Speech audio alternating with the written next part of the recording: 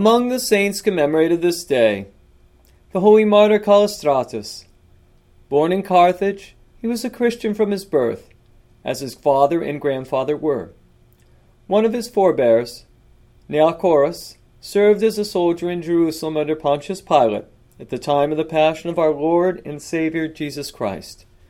Seeing the many miracles that were wrought at the time of Christ's death, Neacorus came to believe in him and was taught the faith and baptized by the apostles.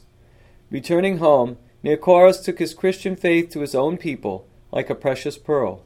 So in time, St. Callistratus was born, baptized, and brought up a Christian. When he went into the army, there was no other Christian in his regiment. One of his companions, seeing holy Callistratus get up at night and pray to God, reported him to the commander.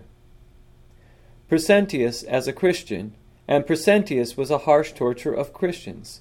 When he was convinced that Callistratus was indeed a Christian, the commander ordered him to offer sacrifice to idols, which Callistratus immediately refused to do. Then Callistratus was harshly beaten and thrown into the sea, but God's power preserved him, and he emerged from the sea unharmed. Seeing Callistratus's endurance and his miracles, 49 soldiers came to believe in Christ the Lord, and they were beaten and thrown into prison along with him. In prison, St. Callistratus instructed his companions in the faith and encouraged them.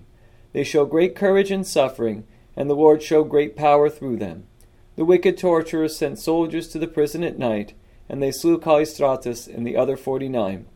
They suffered for the truth in 304, and a church was later built over their relics.